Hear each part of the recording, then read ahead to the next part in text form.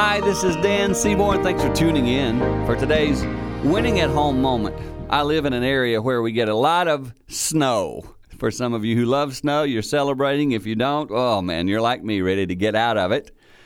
And I've noticed this about me. I can handle it for a while, no problem, etc. But then there comes that, it's almost like a tipping point inside me where I can't do this anymore. I'm tired of this snow. And then I notice this.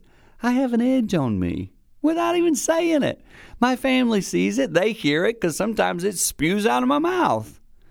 And I want you to notice the things around you, the environmental things that sometimes cause frustration inside you that you project onto others. Make sure you identify that. Talk about it. Say, hey, I know I'm a little more edgy right now because I'm tired of snow. Just say it, because then at least everyone knows. See, communication is key. And letting everyone know where you are, that's key to winning at home.